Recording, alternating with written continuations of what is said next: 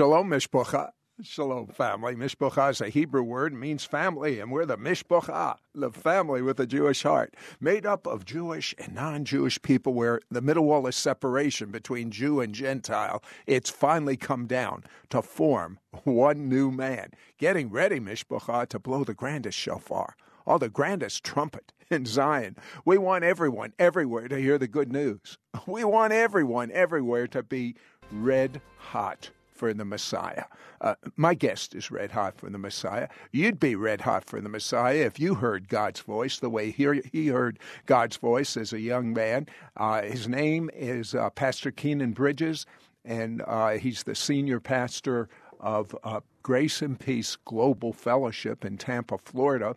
And Keenan, I'm going to take you back a ways. At age 15, you came to your senses and you rededicated your life to the Lord. But when did you start actually recognizing the supernatural, being able to see or hear in the invisible realm? Well, thank you, and God bless you, Sid. Actually, it kind of goes back. It's an interesting story. As I mentioned to you before, when I was about 9 years old, my mother used to listen to a televangelist by the name of John Osteen, who has passed away now. And I used to read his books, and I used to love his teaching, by the way, but go ahead. He was a very awesome and simple teacher, and he was the one that introduced me to the notion of salvation. Now, my mother was a Christian, and she went to church regularly, but I was very young again at the time. And on one of the programs, he offered an invitation to salvation, which was his custom, every program that he ministered. And so I looked at my mother and I asked her, I said, "Can I accept Jesus into my heart?" She says, "Sure." And so I said, "Okay." And I said the prayer of salvation for the first time at 9. Now, the challenge for me, Sid, was that I didn't have a whole bunch of teachers or mentors or even people my age that could relate to me. You know, kind of in traditional churches, young people are kind of seen as different than the older people, and so it's kind of cute for them to, you know, want to be interested in God, but it's not always taken seriously. But long story short, at the age of 15, it was the summer of '96, I rededicated my life to Jesus Christ, and I made him my Lord and Savior. And subsequently, Sid, I was actually filled with the Holy Spirit. I received the baptism of the Holy Spirit with the evidence of speaking in tongues, and that was probably the most transformational thing that ever happened to me apart from salvation itself.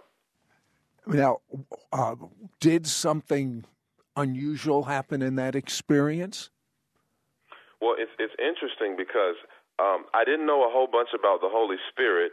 I had, people talked about the Holy Ghost, but that was when God began to open up the realm of the Spirit to me. And for the first time in my life, I began to hear God's voice. I began to receive direction from God. I even began to see in the spirit realm. Now, mind you, I had never read a book on deliverance. I never read a book on, any of the spiritual gifts. But I unknowingly began to operate in the gifts of the Spirit. For example, a word of knowledge. I would see somebody or meet someone, and I would instantly know things about that person. It could be something that happened in their past. It could be something that they were going through. And I would begin to have insight into these situations. And it was just an amazing thing. That was kind of the first time I began to realize that there was another realm outside of the one in which I live. God began to even give me prophecies and things like that about the church, which, to be honest, I was afraid of at the time. Now, what would you say was one of the more amazing prophetic words that you had for the church or for an individual? Give me an example. Well, let me give an example. God began to speak to me about the church, and he began to, even at a young age, he began to show me that really I didn't understand it at the time, but that God, he had called me to a global vision. It was a global mandate. And God began to show me things to come. For example, I would see, this was in '96. I remember one time I had a vision that a plane crashed in my driveway. I would have visions of the end times, and God began to reveal to me that the whole shape of the church was going to change. There was going to be a shift in the church. There was going to be a convergence in as far as different denominations, different people would begin to come together, and they would together flow in the supernatural in a way that really the world had never seen before. There would be signs and wonders. Now, mind you, no one is here teaching me this, but God is beginning to speak to me about his church, that we need to come back to our first love. We need to die to ourselves, and then we need to really repent so that he can really take us back to his original plan in the book of Acts, the early church, really. Is he going to succeed in that vision? It looks pretty fierce out there as far as the aggression of the devil and the lowering the bar on morality. What do you see happening? Well, you know, that's a very interesting statement. It's true. There is definitely there's been a lot of compromise in the body of Christ, the standards of the Lord. You know, Paul talks about in the book of Corinthians, his first epistle to the Corinthian church, they had a problem with fornication. And Paul talks about how that you should be mourning, you should be weeping, and you should not boast in this sin, but you should actually put it out of the church, because a little leaven leavens the whole lump. But what a lot of people don't understand, Sid, is that when we talk about revival, when we talk about global revival, when we talk about the Spirit of God really manifesting in our lives, what we see in the early church is that synonymous with the manifestation of the Spirit is a call to holiness. Anytime the Holy Spirit begins to manifest, we see this in ancient Israel in the book of Exodus. Anytime God descended on the camp of Israel, anytime he manifests himself, he would always tell Moses, tell the people to sanctify themselves. Because the presence of God is so powerful, it's so tangible, that there's nothing really unclean that can stand in his presence.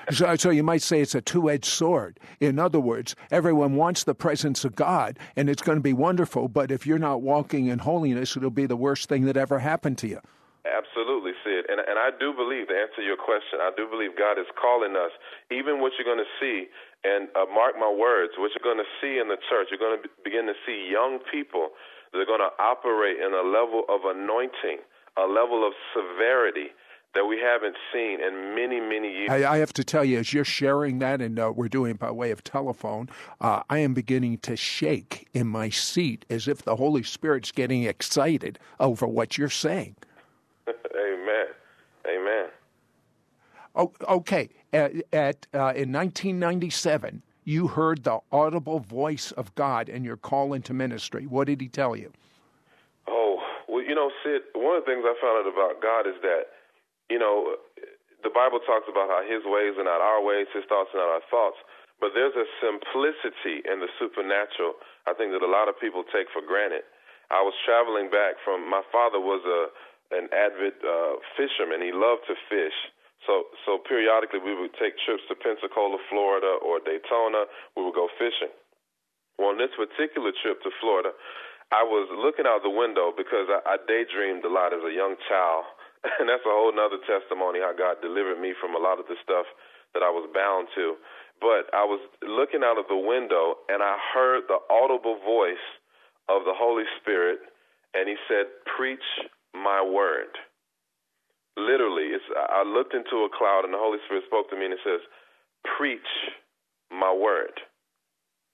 Now, again, it was just that simple. After he spoke to me, and that was it.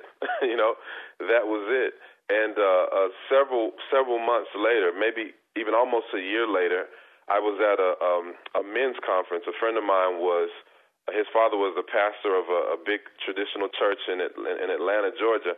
And he would take me on Monday nights to a men's conference, a men's meeting. And this is, mind you, this is a kind of what we would call, no offense to anyone, but this was a more mainline denomination. They weren't really, this particular denomination is not really big on spiritual gifts and stuff like that. But I was in the meeting, and the person officiating the meeting, he stopped the meeting, Sid. He stopped the meeting. He said, "You know what? I have to do this. I have to obey God." And he pointed at me, Sid, in my face. He says, "The Lord says he has a work for you to do." mind you, I'm a teenager. I'm really trembling in my boots because I don't know what he's talking about, but I do know that I did hear from God. And that was the first time that God actually audibly called me into the ministry. Keenan, when you were in college, how did you handle it when a friend of yours came by and he says, I'm going to kill you? Actually, see, that was one of the scariest things of my life because, it's one thing to have an enemy, but it's another thing to have what I call a frenemy, somebody who's close to who we've never gotten into an argument. We never had any really disagreements at all. And he called me one night in my dorm, and I had another friend over who was a believer, and he called me and said that I need to talk to you. And, of course, we talked all the time. I invited him over. I said, come on. But his voice sounded very strange. And I remember he knocked on my door. We began to talk. And Sid, shortly after that, he began to manifest a spirit of anger and a spirit of perversion like I had never seen before. His smile began to go ear to ear like if you ever seen the movie Alice in Wonderland, the Cat in the Hat. His face began to contort demonically. And he began to manifest, and he came within about an inch of my face and said, I can kill you. I can rip you apart. Now, Sid, you have to understand, my friend was a third-degree black belt in Taekwondo. Oh, no. He was about 210-plus pounds. And he's staring me in my face with a snarl like a wild beast, and he's saying, I'm going to kill you. And all I could do, Sid, I wanted to be afraid, but all I could do was say, no weapon formed against me shall prosper. I said, I take authority over this spirit of murder, this spirit of death, this spirit of perversion in the name of Jesus. And he began to laugh and kind of scream out violently or whatever. And then about, I would say within 30 seconds later, he fell to the ground. It was like a brick, like a tree hit the ground, and immediately he was set free. Whoops, we're out of time right now. But, Keenan, I am interviewing you this week because without faith, you cannot please God. And you have one of the most balanced revelations of faith that I've read. It's literally explaining aggressive faith. We have a book called Possessing Your Healing, Taking Authority Over Sickness in Your Life. And trust me when I say with your word studies and the way you explain it, it is so simple and so understandable. But it's not just for healing, it's for every promise in God's Word. And then you have a special CD on aggressive faith, and we're making the CD, the book, and the scripture cards, which will have your teaching revelation that you've already taught in the book. And when they read these, meditate on these scripture cards, they are going to be walking like what you saw in your vision, that prophecy of what's going to happen to young people. It's going to happen to everyone that gets this kit. I call the kit Aggressive Faith, available for a gift of $35. Call our order-only line, 1-800-447-2697. 1-800-447-2697. Keenan, I'm going to take you back to when you had a series of visions in 2008. What did God show you? Well, the first thing that God began to show me, there were several things actually, but as we were beginning to pray and God was beginning to open doors unto us, and for ministry, God began the call that he manifested several years ago, or he spoke to me several years ago, began to come to fruition in a very powerful way. And Sid, my wife and I, we didn't have a whole bunch of children at the time, and my wife was pregnant with my oldest daughter. And God began to speak to me, Sid. I would be in my bedroom, and about 3 a.m. every night, God began to open to me the vision of what I call the open door. And God began to speak to me. And Sid, we lived in a little 2-bedroom apartment. There weren't many windows or anything like that. And so light never really got into the bedroom. But Sid, at 3 a.m. at night, I would see an open door of light shine through my bedroom. And the Holy Spirit would speak to me and say, behold, I've set before you an open door, which comes out of the book of Revelation. Behold, I set before you an open door.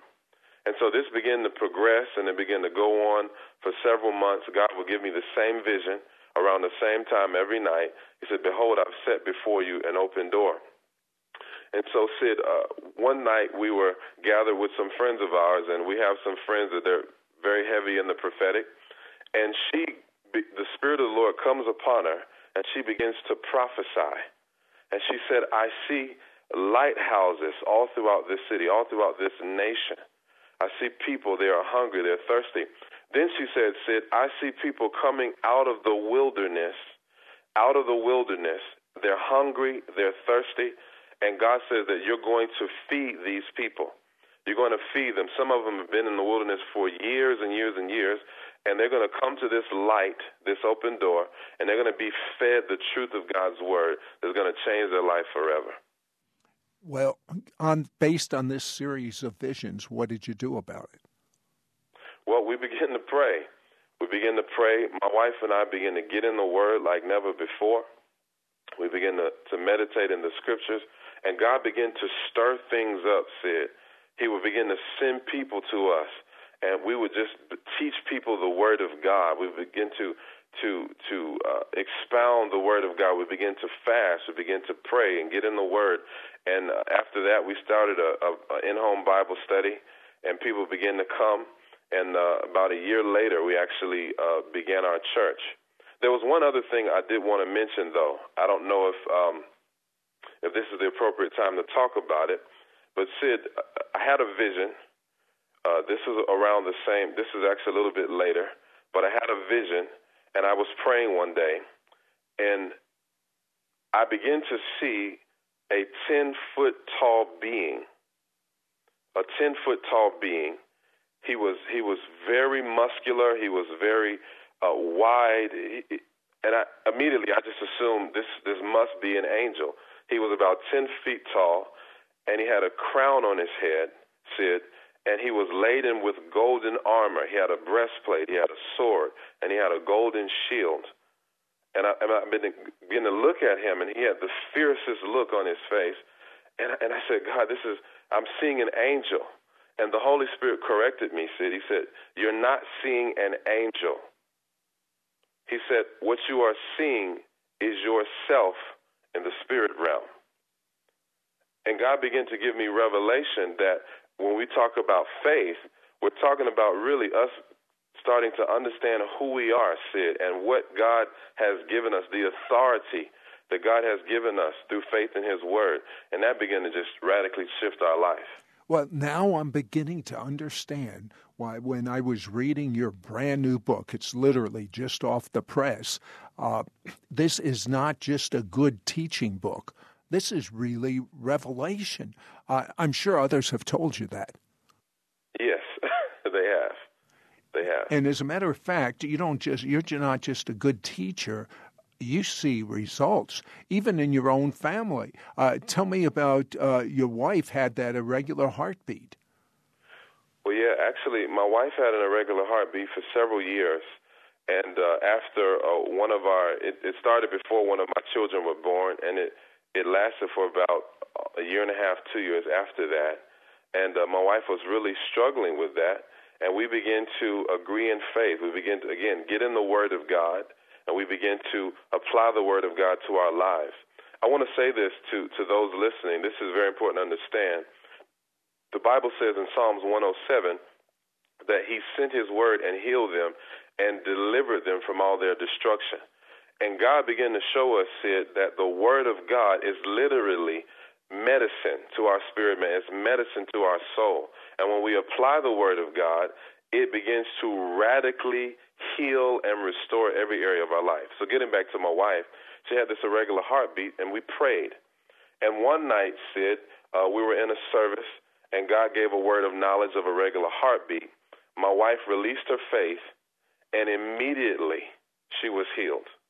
Now, I want to reiterate the fact that we had been going to cardiologists, we had been going to doctors, and they couldn't do anything for her. They couldn't help us out at all. But when she released her faith for healing, she has never had an irregular heartbeat again, in Jesus' name. Now, Keenan, I have to ask you a question, something I've pondered. a lot, and many of our listeners are pondering even now. We have friends that, and you do too, that understand the promises of God, understand faith, believing before you see, and they die. Do you have any answer to people that, and when that occurs, the person that sees this strong Christian die, they then say, well, if he couldn't stand, how could I ever stand? What would you say to someone like that? Well, Sid, that's a very profound question. And I think, let me say this first of all, not only do I have friends, but that is one of the things that acted as an impetus for me getting into this understanding of the Word of God. I began to see people around me die in a Spirit-filled church. And I was confused, Sid. I was frustrated. We sung God like, you are the God that healeth me. And you would see people drop like flies. And I was so discouraged as a young believer, and I was so confused until God began to reveal to me, Sid, that was the exact purpose of those occurrences, to discourage the body of Christ. And what I've learned to do, Sid, is to make the Word of God the final authority in our lives. We do not base our experience or our revelation of God off of what other people experience. We base our revelation on the final authority of God's Word. You know what I'm thinking?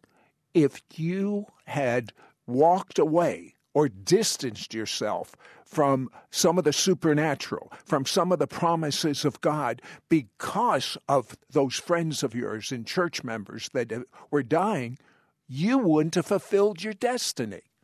Absolutely not, Sid. And as a matter of fact, the Bible says, it says that the thief comes not before to steal, kill, and destroy. But Jesus, Yeshua says, but I've come that you might have life and have it more abundantly. And in fact, that word life there is the word Zoe, which is referring to the very life of God himself.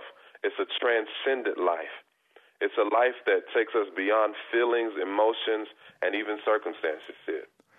Well, I have to tell you, I love your style of teaching because you share a scripture, then you break it down into its original meaning. You have word studies, and then you explain it, but you don't explain it just as a teacher. You explain it as a supernatural teacher because you've had revelation. What kind of feedback are you getting when people listen to your CDs and read? And well, of course, they couldn't read your book. It's brand new. It's just off the press, but hear your teaching that's in the book.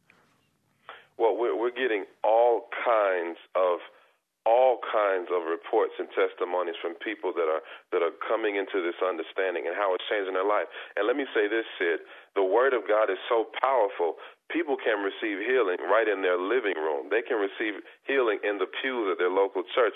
They don't have to, anywhere they are, because Jesus can walk through walls, Sid. He can go anywhere you are and touch you. And so we're seeing people being touched. I've had several testimonies. For example, there was a young lady that was attending our ministry that had been suffering from chronic sinus infections for over 3 years. Sid, she was not able to sleep at night. She could not breathe at night. She was congested. And one day she came to one of our meetings, and all I did was ask a question. I said, "What's wrong with your sinus?" She explained to me what was going on. I said, is that what you want? She says, "No." I said, "Well, be healed in Jesus' name." I never touched her. I never laid a hand on her. Within 24 hours, her sinuses were completely healed, and she never had another episode. Question: can anyone do, based on the promises of God's Word, what you do, which is get rid of sickness inside of yourself, prevent sickness from coming, and pray for others to be healed? So not only can anyone do it, but it's a matter of will anyone do it. Oops, we're out of time. I'm sorry, Keenan. Keenan, this is a personal question after reading your book and getting to know your testimony and your teaching. Do you or your family go to doctors? Well, what do you have to say to that? Actually, we really don't. And now, I'm not saying that in a suggestive way to tell other people that they shouldn't, but what we have trained ourselves to do, Sid, and this takes training, it takes discipline, is to make the Word of God our first response. You know, when I think about a first response, I think about like 911.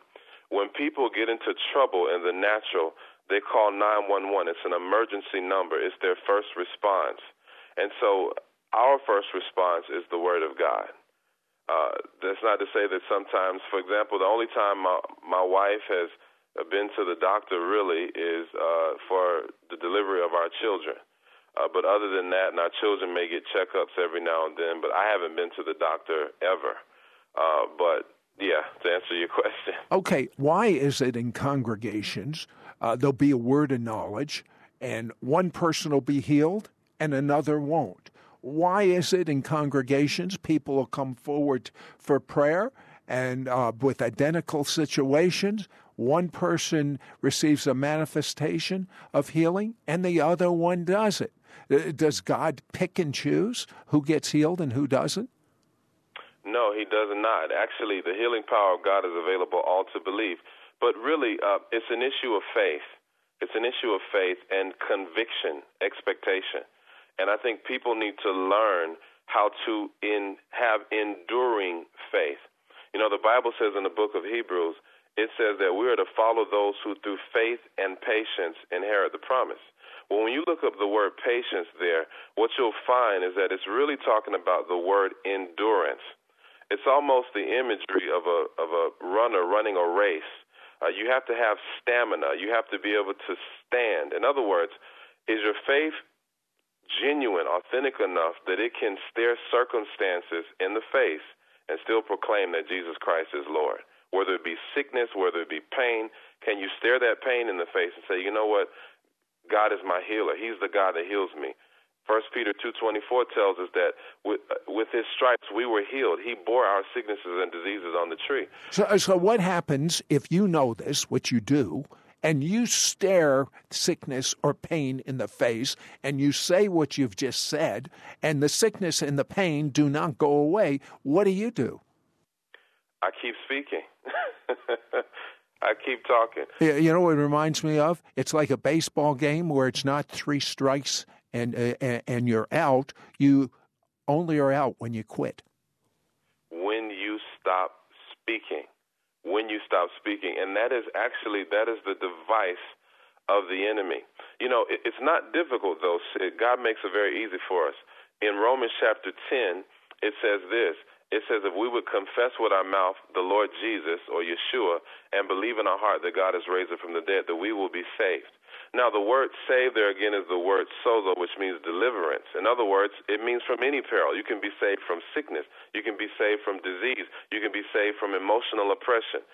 Anything that you need to be saved from, you can be saved from by the power of the word. But we have to learn to confess. In other words, keep speaking what God speaks only. You remember the centurion that came to Jesus in the Gospels?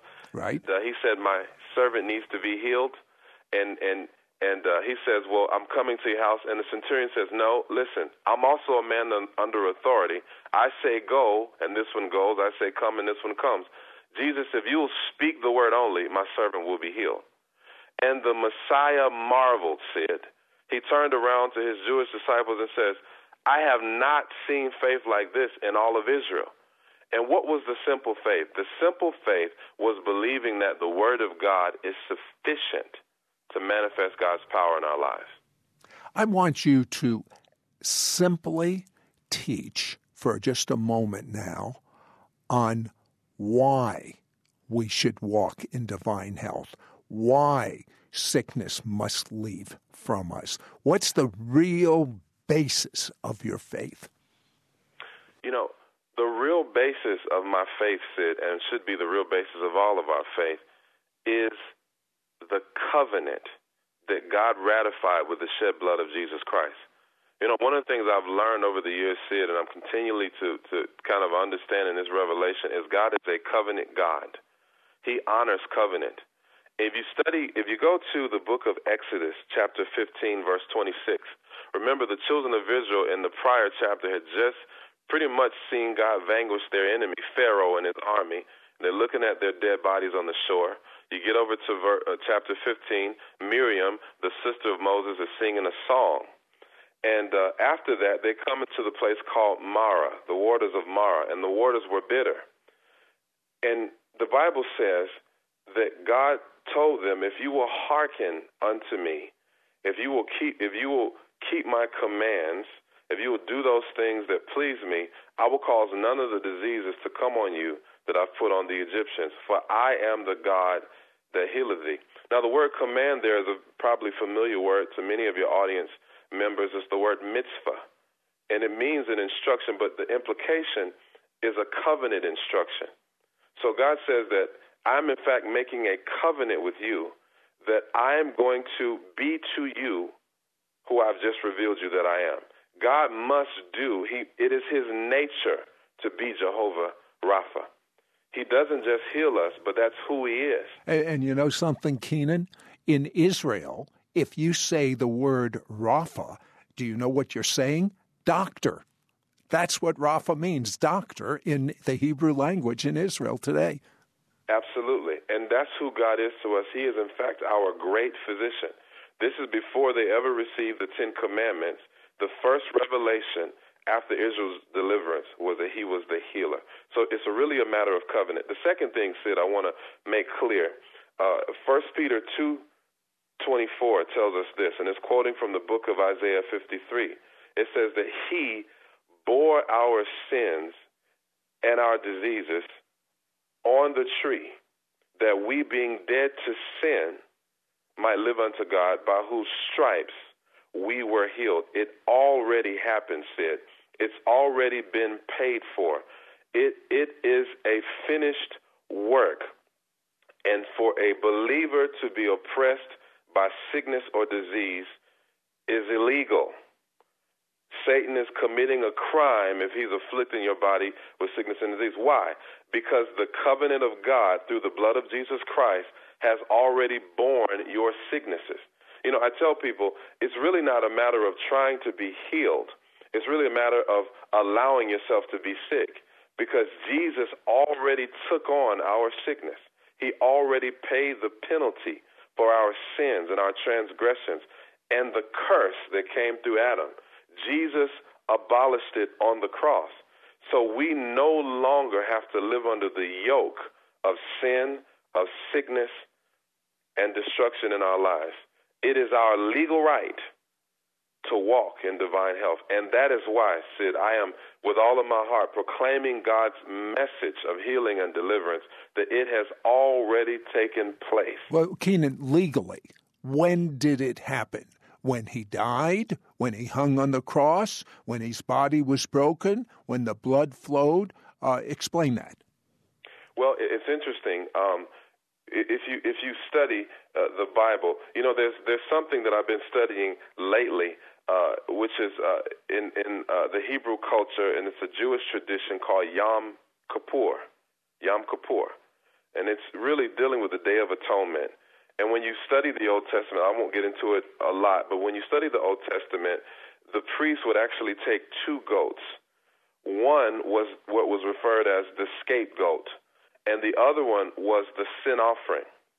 Now, what we see in the Messiah, Jesus, is that he actually became both. The Bible tells us in 2 Corinthians chapter 5, it says, and he was made to be sin for us, who knew no sin, that we might be made the righteousness of God in him. In other words, Jesus Christ took on our sickness, our disease. He went to the cross, and the Bible teaches us that those sicknesses and diseases were nailed to the cross. But even before that, let me back up, Sid.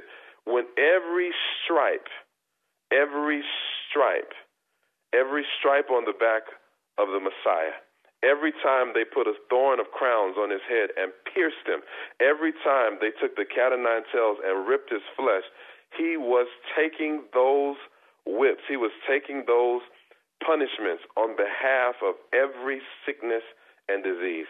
And finally, Sid, he stood on the cross. He was nailed to a cross for 6.5 hours, in torment, in agony, Sid.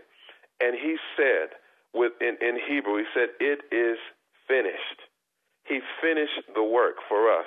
Not only that, but he rose again, Sid. He died.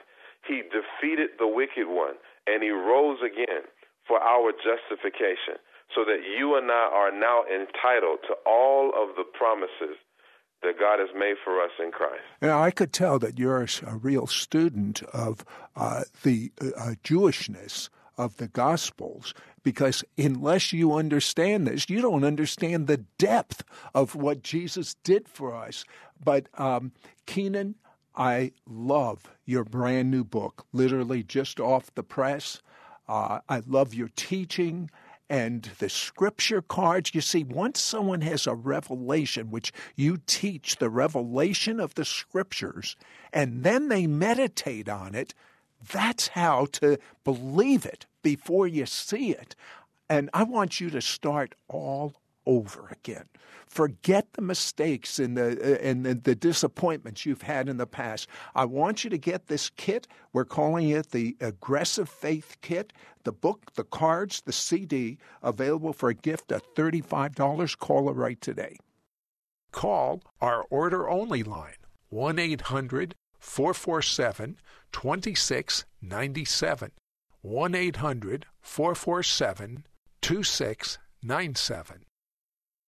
Keenan, there's some revelation in your brand new book that's literally just off the press. The book is called Possessing Your Healing, Taking Authority Over Sickness in Your Life. And one of the things you said, which is, I'm still pondering this, is you can get to the point where you're hearing on the inside who you really are. Explain that to me. Well, it's interesting. One of my favorite passages of Scripture, Sid, is Luke chapter 4. Luke chapter 4. And if you are familiar with it, it talks about how Jesus, this is after he was baptized by his cousin John, and he goes into the wilderness. Now, this is the Perean wilderness, so it's desert land, it's dry, it's hot, and he goes there. And the Bible says that he fasted for 40 days and 40 nights. And at this point, Satan begins to tempt him. And one of his temptations, Sid, Satan comes to Jesus and said, man shall not live by bread alone, but by every word. I'm sorry, Satan comes and says, if you're the Son of God, why don't you turn these stones into bread? And Jesus responds, one of the most profound responses in the Bible. He says, for it is written, man shall not live by bread alone, but by every word that proceeds from the mouth of God. Now, Jesus we know that he is the Messiah. We know that he's fully God and fully man. We understand that. But he was also such a powerful teacher, and he chose every word carefully, Sid. And he chose to use the word rhema in the Greek. When he said, man shall not live by bread alone, but by every word, it literally means the living voice, Sid. And what happens, what Jesus was teaching us, is that the reason why he could overcome the temptation, the reason why he could overcome the external circumstances of his life is because the word was alive on the inside of him. He was hearing the words that were written. They were literally speaking to him in the wilderness, Sid. Every word that he read out of the Torah, it was speaking to him in his hour of temptation. And you and I are no different. As we begin to meditate on the Word of God, Sid, we will begin to hear the Word of God on the inside of us. We will hear that Word speak to us in a profound way, and that Word will bring life. And now the opposite of what you're saying is something, and you talk about this, something called mental assent. What is that? Well, mental assent, Sid, is simply when we understand a concept. We can understand it intellectually. In other words, a person can say, well, I read that God is my healer, or he's Jehovah Rapha, according to Exodus 15, but they really don't internalize it, Sid. Here's the evidence that we believe something. The word faith that we see oftentimes in the New Testament is usually the same word, and it simply means conviction of the truth of anything. And how do you define a conviction? See, really, a conviction is something that's unshakable. It stands regardless of circumstances or anything like that. It's an unshakable conviction, an unshakable belief. And that's what happens when we actually obtain faith. The Bible says faith comes by hearing, and hearing by the word. Now, that's, again, the word rhema that Jesus used in Luke 4. It means the living voice. Our faith comes to us when the word of God becomes alive and active, not when we simply mentally ascend and understand a concept. And you know, most people that say they're operating in faith, I have to believe, are operating in mental assent, meaning they understand the concepts intellectually, but they're not hearing the voice of God in their spirit. Absolutely. Okay, now when you teach people, like you have a congregation now, and you teach these revelations, and every time every page is explosive of your new book of Revelation of how to operate by faith. Tell me what's happening to some of your people. You know, it's interesting. Recently, several months ago, actually, there was a lady that came to us. We were holding a meeting. We were actually preaching at a place, and we were holding a meeting. And one lady came, and her and her husband had been missionaries / pastors up north, and they moved down to Florida because her husband had just he had several years prior been diagnosed with cancer. They had to remove tissue from his face, and it had been in remission and everything. Well, she comes to us here with tears in her eyes, and she says, I have cancerous growths on my back, and I've had them for about 2 years or so. And it's becoming painful, it's bleeding, it's becoming discolored. And she says, I'm afraid. And said, as I began to lay hands on her, the Holy Spirit wouldn't allow me. All he would allow me to say was this phrase to her, you will live and not die and declare the works of the Lord. And when I said that to her, Sid, the power of God fell on us like a blanket of bricks. That's the only way I can describe it. A blanket of bricks fell on us. And before I could even lay hands on this lady, she fell out in the spirit, knocked out cold. Well, we left there, and then this was a Friday night. On Sunday morning after service, we received a text that this same lady that we prayed for, that the cancerous growth on her back withered up and died and fell off in the shower. This was in less than 72 hours here. Yeah, you know, it's great when other people are healed. But what about you? Tell me about the time some lying symptoms came upon you.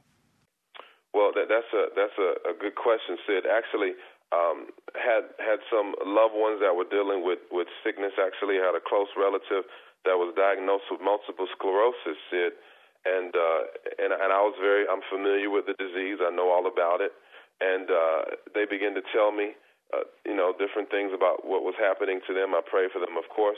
Well, immediately after I was praying for them and I heard the news about them, Satan began to attack my body, Sid, in the same way.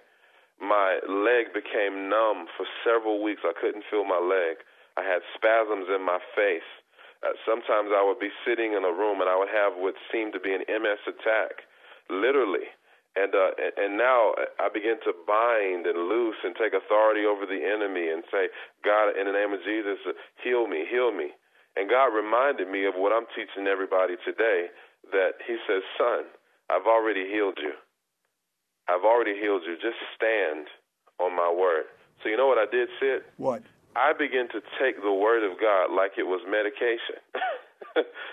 I began to eat the word like pain pills.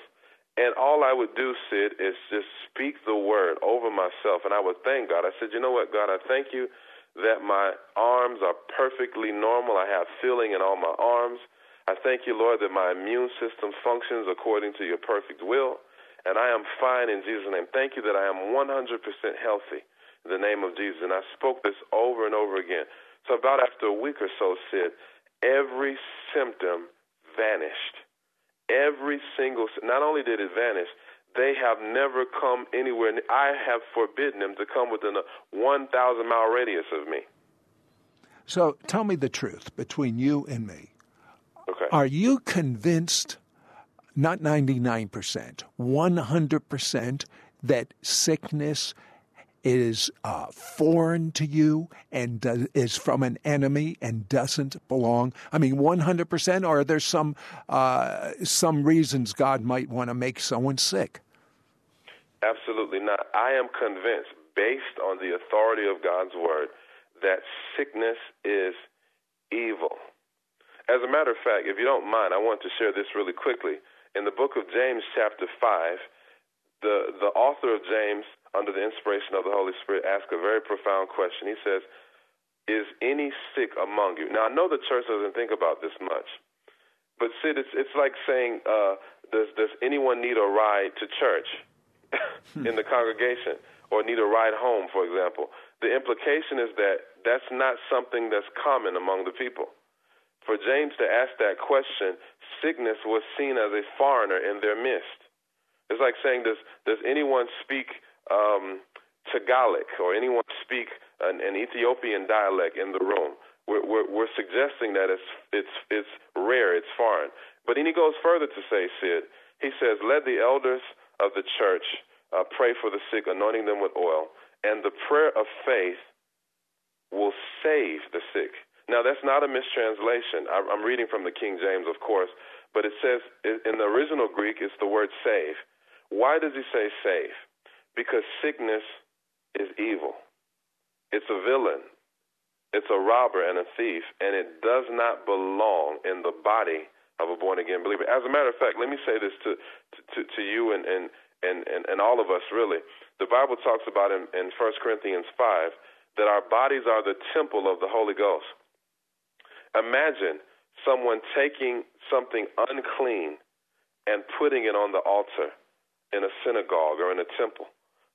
Imagine someone taking trash or taking some foreign agent and spewing it all over the sanctuary. That is no different than allowing the enemy to come into your body and afflict you with sickness. It's illegal, and it desecrates that which is holy. Our body's not ours, Sid.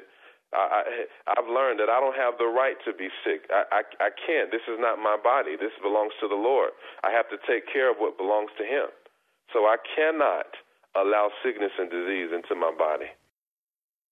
Now, Keenan, I think it's wonderful that you and your wife operate in this aggressive faith, but you have a congregation, and you've been teaching this for a while. Do you see people able to do what you're doing? I mean, you are fearless of sickness. You are fearless of pain. You go after it as if it's a burglar, and he's just come in with his fists, and you're standing there with a shotgun aimed at his head. I mean, are there others that feel this way? Absolutely, Sid, and it's quite an amazing thing, because a lot of times when a leader or a pastor is walking in a dimension of the supernatural, it becomes infectious, really. You don't even have to talk about it sometimes. It's just people adopt it in their spirit by virtue of it flowing through you. And, it reminds me of a young lady, one of the young ladies on our staff, whose husband was just being tormentously afflicted, Sid, just with, coughing, and it was just a horrible time. And we heard a testimony that one night her husband was coughing through the night, just literally just hacking and coughing from infected sinuses, this and that. And so he's hacking. And so she just intuitively said, without even thinking about it, she wakes up in the middle of the night, her hand goes straight to his head, and she says, I rebuke this in Jesus' name, and she goes back to sleep. And the husband begins to kind of a little bit, he's still going through it. She gets up one more time and says, in the name of Jesus, I command you to cease. And Sid, he was absolutely healed in that instant. It's amazing, Sid, and we hear countless testimonies. One young man was on sinus medication for 6.5 years, ever since he came to the United States. Sid, but without even going into depth about the teaching, just being around this revelation, just being around this thing, he could not use his medication anymore. Sid, he didn't need it. Okay, here's what I want you to do. In the next 3 minutes, I want you to do what you do in your brand new book. I want you to give me a scripture, unpack it for me, and then I want you to pray for the sick. Hallelujah. Well, Sid, I believe that the Word of God is so powerful. In Psalm chapter 107, it says this, and he sent his word and healed them and delivered them from all their destruction. It also says in 2 Corinthians 5, verse 21, it says that we are the righteousness of God. He became the unrighteousness of God that we might be made the righteousness of God in him. And I just want to share with someone out there today. You may be struggling with sickness in your body. You may be dealing with an autoimmune disorder. I see someone there, they have Crohn's disease, Sid, and God's even touching you right now in the name of Jesus Christ. There's someone with a retina. You have a detached retina. God's actually restoring your retina right now in the name of Jesus. And I just want to pray for you in the name of Jesus Christ. And my wife recently was healed supernaturally of diabetes. Diabetes. There's someone out there with diabetes right now. And I want to tell you that the Word of God says that Jesus Christ, He bore our sicknesses and carried our disease. And what that means is that He became the receptacle of God's wrath on our behalf so that you and I could live in the fullness of Him. You and I could live in the fullness of Him. You know, the word stripe there is referring to the stripes that came on Jesus' back through the Roman cat o' nine tails. It was literally, it was a whip that had bones and glass inside of it that would rip the flesh. Well, do you know that as Jesus' flesh was being ripped, every category of sickness and disease known to man was being removed from the born-again believer? And I want to pray for you today. Father, in Jesus' name, I just thank you, Lord, for those listening, your audience today, God. Father, I thank you for your healing power. And, Lord, I release faith, God, in the name of Jesus, that, Lord, faith comes by hearing and hearing by your word. As they hear the word of God that I'm speaking right now, Lord, Holy Spirit, would you give them to the faith to know that they no longer have to be tormented by the enemy, that they no longer have to be broken, but they can be healed in the name of Jesus Christ. There's someone with arthritis. There's someone with lupus in the name of Jesus. Someone with breast cancer in Jesus' name. I declare, I curse cancer in Jesus' name. I curse lupus. I command it to leave your body even right now. In the precious name of the Messiah Jesus, we pray. Amen. Keenan, you have had some revelation about what's going to happen in Israel. What is God showing you? Wow, Sid, wow. It's amazing because you've mentioned even on your broadcast the idea of the one new man. And I think that the church is in desperate need of this revelation. We need to understand the convergence of the one new man, that there, in fact, in Christ, there is no more Jew, there's no more Gentile, but what Jesus refers to as one new man. I believe, Sid, that we're going to see a revival, a healing and supernatural revival like the world has never seen when the church begins to embrace this revelation. It's going to come even out of Israel. You're going to see even synagogues, Sid, that are going to begin to flow in the supernatural power of God. You know what I envision? I envision It's Supernatural Television having a studio in Jerusalem because I want to capture these Orthodox, young Orthodox Jews running around, praying for the blind, having limbs growing out. I mean, if you want your faith stretched, you'll just have to watch It's Supernatural in the near future. Amen. By the way, have you ever seen an angel? I have. I have. Tell me about it. I want to tell you, I have been praying about trying to, I wanted to see angels. I saw one once when I was, I saw one once when I was about 15 years old, and an angel visited me one night in my sleep. I was going through a very difficult time. I was being persecuted by even family members, Sid. And one day I woke up in the middle of the night, and I saw an angel hovering over me, its silhouette, and it gazed into my eyes, Sid. But there was no fear. I was not afraid. And it looked at me for a few seconds, and it shot away. It literally not just disappeared. It flew away like lightning. And then when I woke up the next morning, I heard in my spirit the word rest. And the next morning, I woke up with such a sense of peace that I had never experienced before. The second time was actually about, not the second time, but one of the most recent times was about last year. Our ministry was very young, and we were, just going through some challenges and things like that. And I couldn't press in, Sid. I was trying to pray. I was trying to get in the Word, and I just felt blockages. And one day I was praying, Sid. I was praying early in the morning. It was about 5 a.m., and I turned to my right, Sid, and I saw an angelic being in the spirit realm. It was about 10 feet tall, and I looked at him, and I knew by word of knowledge that his name was Joy. Joy. Now, this is what happened. When I looked at this angel called Joy, he poured a bucket of living water. It was like spring water, Sid. It was cold. He poured water on top of me. And when that water hit my back, Sid, I jumped up, and a vibrance and a renewal I had never experienced before just came on me. I began to worship God with tears in my eyes. And you know what? I've been on fire since that day. I think anyone be on fire. Just very briefly, what do you see happening in America shortly in reference to the gospel? You know, the harvest is ripe, but the laborers are few. John chapter 4 tells us this. Jesus spoke to the Samaritan woman, and he told her, he says, listen, I have water that you don't know anything about. This is living water that will be a well inside of you, springing into eternal life. But there was one condition, Sid. He says that you know not who you worship. Salvation is of the Jews, and besides, they that worship him must worship him in spirit and in truth, for God is a spirit. And Sid, I believe that through the economic situation, through a lot of the things that are happening, there's a lot of shifting in the government, a lot of godlessness in our society.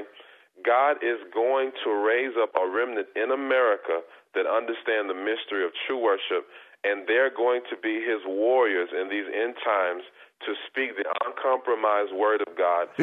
I'm speaking to someone right now, and God is saying, I want you to have a brand new beginning. I want you to have a fresh start. Forget the failures you've had and the mistake. There is total forgiveness and a total new beginning in God. If you repent of your sins, he's just and faithful to forgive you of all unrighteousness. And I want you to get this Aggressive Faith kit, the scripture card, the brand new book, and the CD teaching, and I want you to be one of those that Keenan was just prophesying about, a gift of $35. To hear this week's interview or watch archives of our television show, It's Supernatural, visit our website at www.sidroth.org. That's www.sidroth.org. To receive a complimentary copy of our bi-monthly teaching newsletter, materials catalog, or information about becoming Mishpocha or Chalatzim, write to me, Sid Roth, Post Office Box 39222, Charlotte, North Carolina, 28278. To place a credit card order, call anytime, 1-800-447-2697. For all other calls, the number is 704-943-6500. That's 704-943-6500. For a CD of this week's broadcast, send a donation to Sid Roth. That's SIDROTH, Post Office Box 39222, Charlotte, North Carolina, 28278.